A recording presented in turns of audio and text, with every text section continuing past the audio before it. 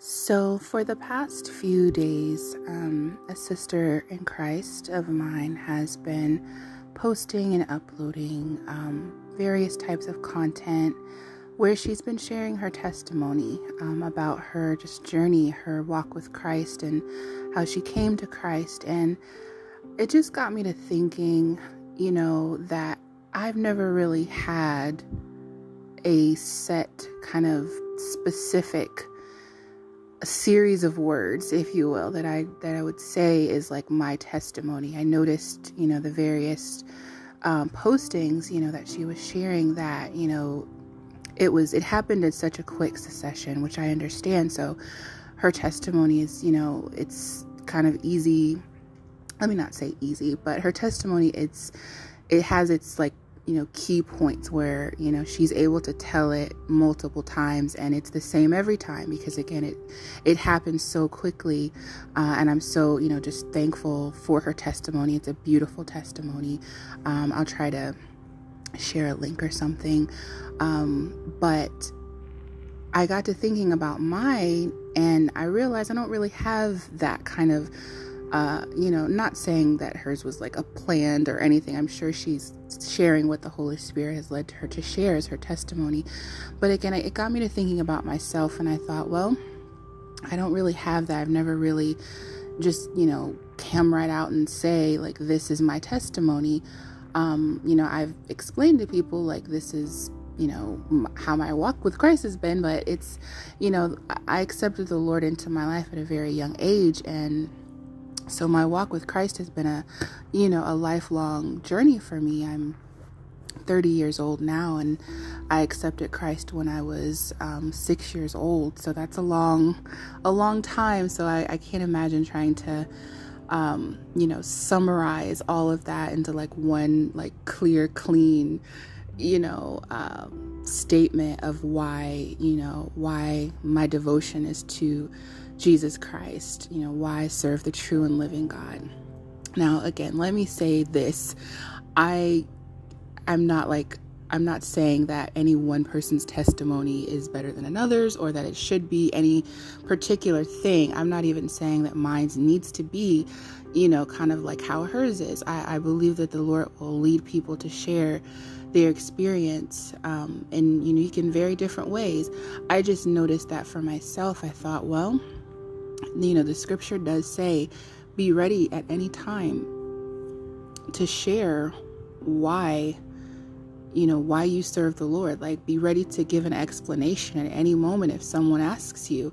And, I've been asked a few times, and I, typically, I just say whatever I, feel to say at that time. But, this just recently got me kind of thinking to the core, like, what is my testimony? Like, what would I say is the reason that, I truly love Jesus, that I truly seek him above all things? And again, there's so many, years, at least for me. I know there's someone probably much older with a much more years of life to, include in that. But for me, that's a very long time to kind of say that there's any one specific thing. But I just know that if I were going to say this is my testimony, I would say my testimony is simply that Jesus Christ has been my life source. I've had a higher power, a high priest to turn to throughout my life, a high priest to offer forgiveness, a high priest to cry to. I've had Jesus Christ as my support system for many years now, and throughout this entire journey of my life, he has been growing me and just with me. Like it says in the scripture, he will never leave you or forsake you. And Jesus has been with me. I mean, I know people might, scoff or snicker at the thought of a 6-year-old accepting Jesus and say, well, you don't really know what you're saying or what you're agreeing to. But I remember it as a very, very special moment. But I knew exactly what I was doing when I, accepted Jesus Christ into my heart. And ever since then, it's been a journey. I mean, I remember being in junior high school with, biblical things on my mind and not even really knowing why, or, not even considering that that's not something that, everyone else around me was thinking about. But it's all been leading up to just this point in my life where the Lord has brought me, so I guess, again, my testimony, much like a lot of things in my life, it's not like what I guess you would consider, quote, normal, or, just, it's not structured. It's not any like one set thing. And I guess I'm saying that that's okay.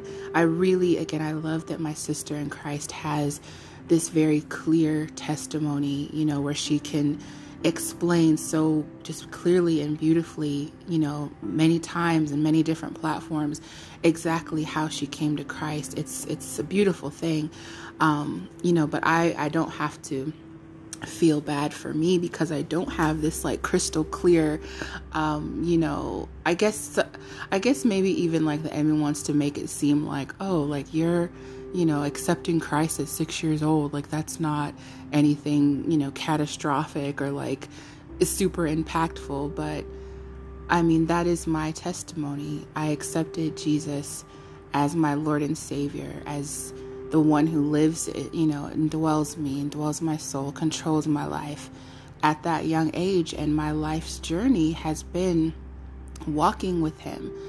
And there's just so much, even, in recent years, that the Lord has just delivered me from. I see his answers to prayers. I see him answering prayers. I see his hand just moving and working, in my life and the life of those around me. I see it. I've felt the embrace of the Lord in prayer and fasting. And, so that's, I guess, again, that's my testimony. It's not very clear. If you asked me tomorrow, I can't imagine I would say these exact same words in this exact same order, but that's okay, because truly, all I can say is, that's what defines my walk with Christ, is that Jesus has, shown himself to me as a young person, and I accepted him. It says he stands at the door and knocks. Whoever answers, he will come in and eat with them. And, I am just so thankful that the Lord chose me. I sometimes when I get into prayer and praise and worship, and I just cry so hard because of the simple thought that Jesus Christ, the Savior of the world, cared enough about me, loved me enough to even choose me, to even want to keep me from the things that I could have fallen into, to keep me from the traps that I could have slid into. He's had his hand and covering over me for so many years and has brought me so far. He has brought me so far, overcome so many challenges. I struggled for a very long time with, I don't know whether to call it, evil presence. I don't know what to call it, but for a very long time, I struggled with my appearance. I've always been a very different looking person. I've always been taller than most girls. I've always been larger than most girls.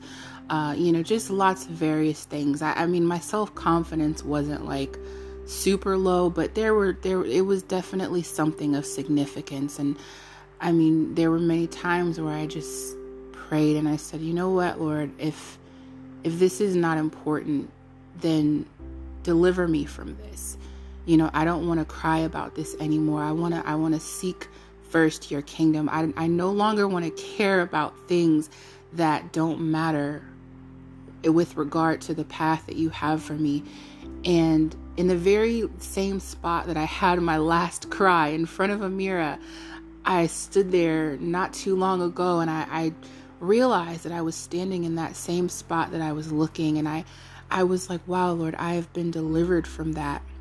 I no longer feel the way that I felt, so just such a heavy depression for not, having this universal attractiveness that the world, it was just complete. And I said, God, that's no one but you.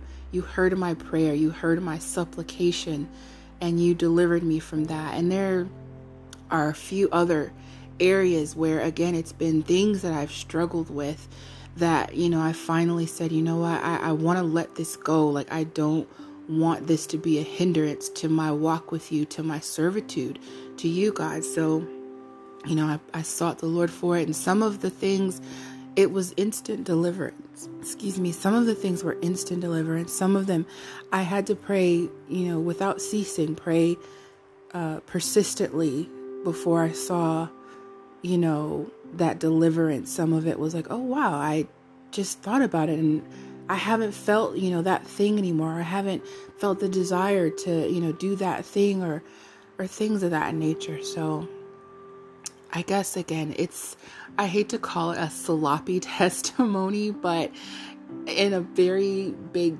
crinkly, wrinkly nutshell, that's part of my testimony.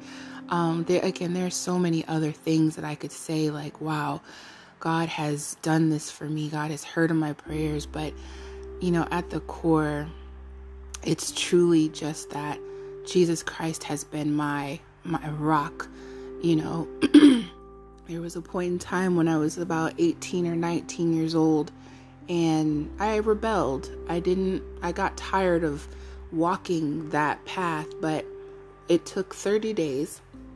It took about 30 days of trying to go without Jesus. I know that sounds weird, but I was rebelling. I felt like, what, why, why struggle, why suffer? But in a full 30 days,